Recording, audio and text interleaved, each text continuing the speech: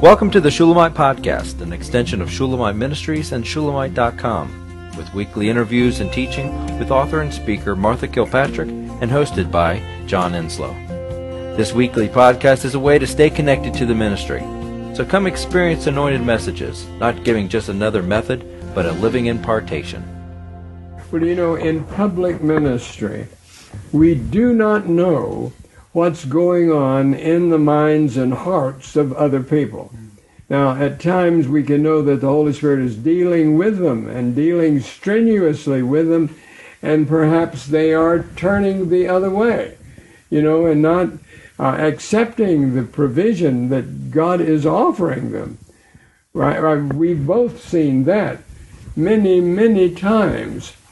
And people in that situation have no concept of realizing how that pivotal moment would bless the rest of their lives if they would simply accept the grace that God offers. But not all do. Not all do. The first man that I mentioned was speaking with someone, and there was something he would not give up. And you can imagine it was something he would not give up. And I walked away from him knowing he was a dead man. That there was nothing that I could do for him. And we had a big meeting, this big, for him, praying for him, calling him to repentance. And still his no was solid because he wanted something fleshly more than he wanted God.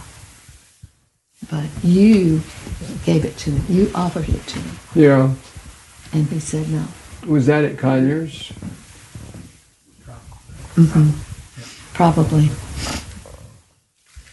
Well, those of you that don't know what happened at Conyers, it was a surprise because I was speaking in a Baptist church that was as close to dead as I think you could get and still survive. But the two pastors there knew that the Holy Spirit had restoration and revival for them.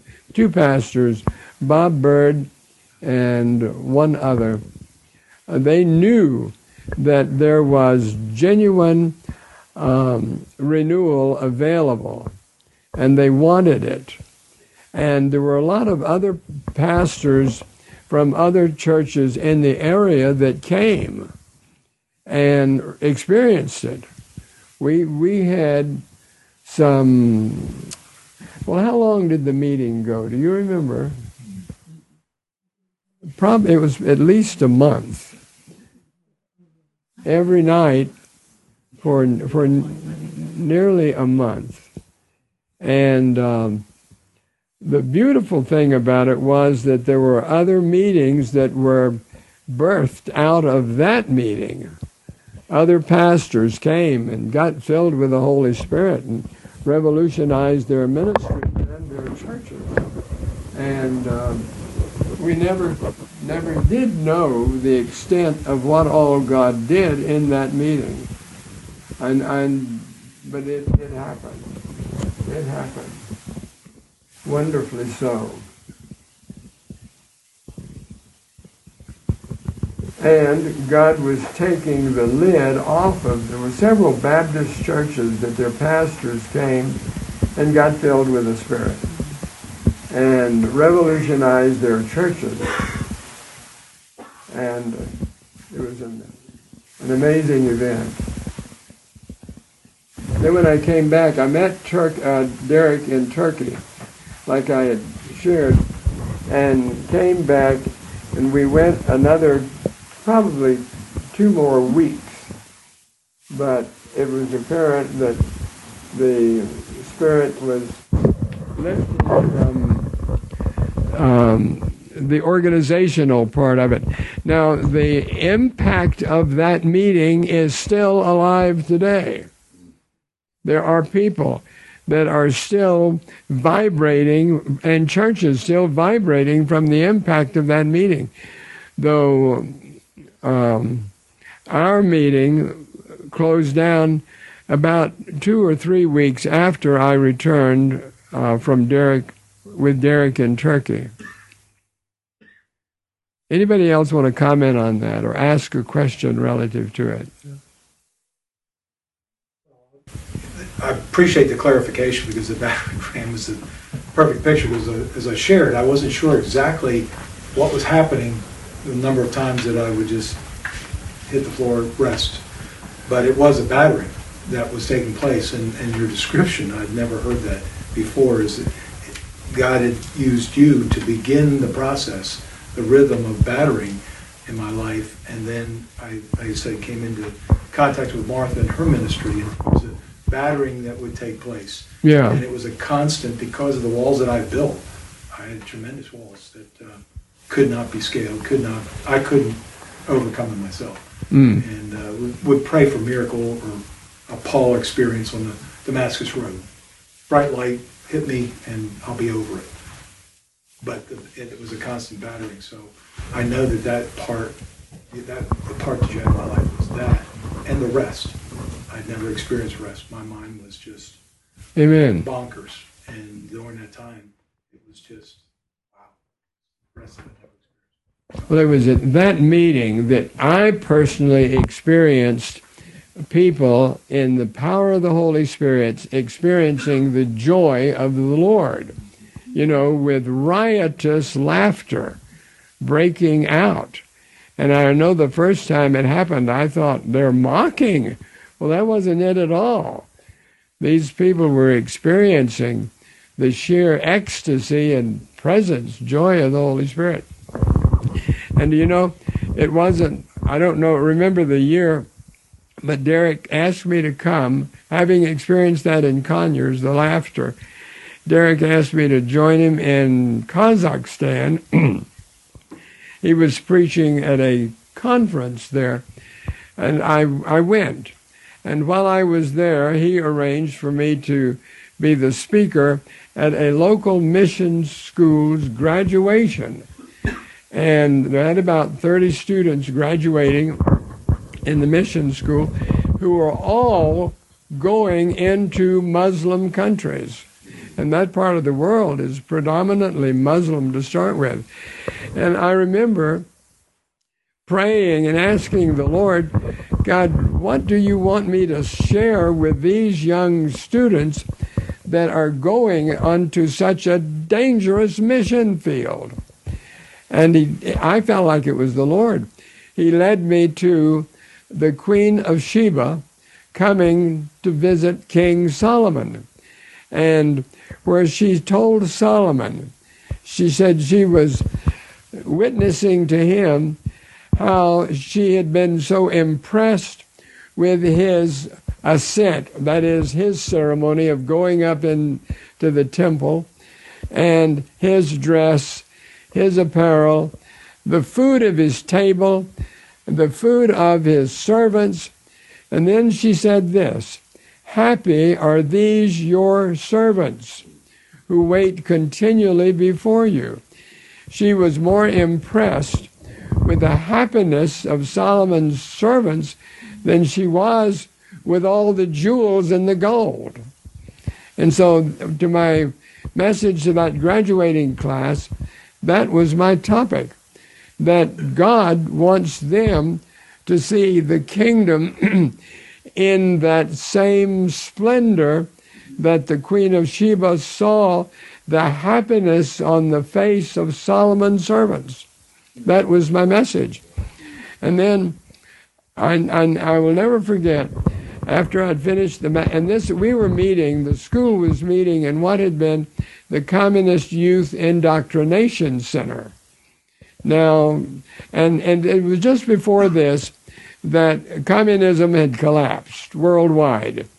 And Almaty, Kazakhstan, which was the capital, I think it was the capital, at any rate, they had these enormous stone heads of Lenin, sculpted heads that were this big around as the center part of this room, and they were up on high pedestals in the city, up high as the second floor of buildings, to give prominence to Lenin. But those had been toppled and knocked off of those pedestals and were still lying in alleyways and streets where they had fallen. And the mission school was meeting in the building that still had the name over the door, Communist Youth Indoctrination Center, though it was not that. And so when I got through speaking that day about Solomon, the Queen of Sheba being so impressed with his servants, and emphasizing to these young missionaries, God wants you to see your role with that kind of happiness. And then I finished the message and was giving out the diplomas, and a young woman came up, first student to get her diploma. I gave her the diploma, touched her on the neck or the shoulder, bang!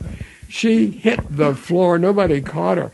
She, bang, hit the floor and burst into the loudest laughter you can imagine. Well, the next student came, bang, hit the floor laughing. The next, hit the floor laughing. And before long, all 30-something of those students were laid out on the floor laughing at the top of their lungs. It was pure condensed noise and got so loud that people began coming to the Communist Youth Indoctrination Center and looking through the oval glass in the doors. Their faces were pressed against the glass to see what was going on in the Youth Indoctrination Center that was causing such laughter and happiness. They could hear it outside the building. Well, their faces began being pressed against the glass, and then it was swinging doors, and then the door squeaked open a little, and a woman came in. I remember she was carrying a brown paper bag of groceries, and she got against the wall, and then more came in, then more came in. Then a man came in who had on a black clothes, a black, heavy, ugly beard. He looked like he had climbed out of a sewer. I mean, worst looking individual I had ever seen in my life. Well, the others then began coming in and lining up against the wall. Well, they saw what was happening. I was laying hands on these students, and so I started signaling them. You come. No. They would lean back against the wall and wave their hand to let me know they weren't coming. But then I remember the woman with the bag of groceries came. And her groceries, she hit the floor. Her groceries hit the floor. Her oranges went rolling all over the whole front of the building. And others started coming up, the local people. And then this man who had on this black outfit and this very dark beard and shaggy hair came running to me, grabbed me under my arms, lifted me off the floor, and spun me around. He was experiencing the greatest exhilaration he had ever experienced. And the woman whose oranges went rolling across the floor, she didn't care at all what happened to the oranges. She was getting filled with the power of God. At any rate, it was the wildest scene I have ever seen. And the only person who was not happy was the director of the school. And I did not know that, because I'm standing and he is sitting a little bit to my back. I didn't learn that until weeks later, how distraught he was over all that was happening and his students getting, all of them, laid out on the floor. but they were in the grip of glory. They were thrilled, and that woman with the oranges and the man with the black outfit, they were absolutely ecstatic with the joy of the Lord. And I know that was probably the first time they had ever experienced anything like that, because Christianity had been so suppressed in Kazakhstan, and there was no such thing as experiencing anything like that. At any rate, it was a wild time, but it was a God time, and they knew it. They knew it. And I'm still to this day regret that the superintendent of the school couldn't have celebrated with all of his students. They were all and they were laughing. It wasn't just falling out. They were laughing at the top of their lungs. And then when I found out about how unhappy he was about that, I thought, he needs to know what happened to Derek. The night Derek got filled with the Holy Spirit, he laughed for what I think was 2 hours non-stop.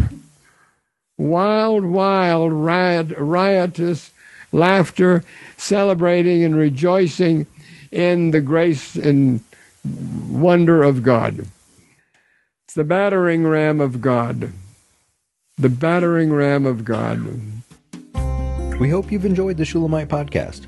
For all the latest from Shulamite Ministries, please visit us at shulamite.com, where you'll find Martha's daily devotions, posts from getalongwithgod.com, and the online library of all of Martha's writings.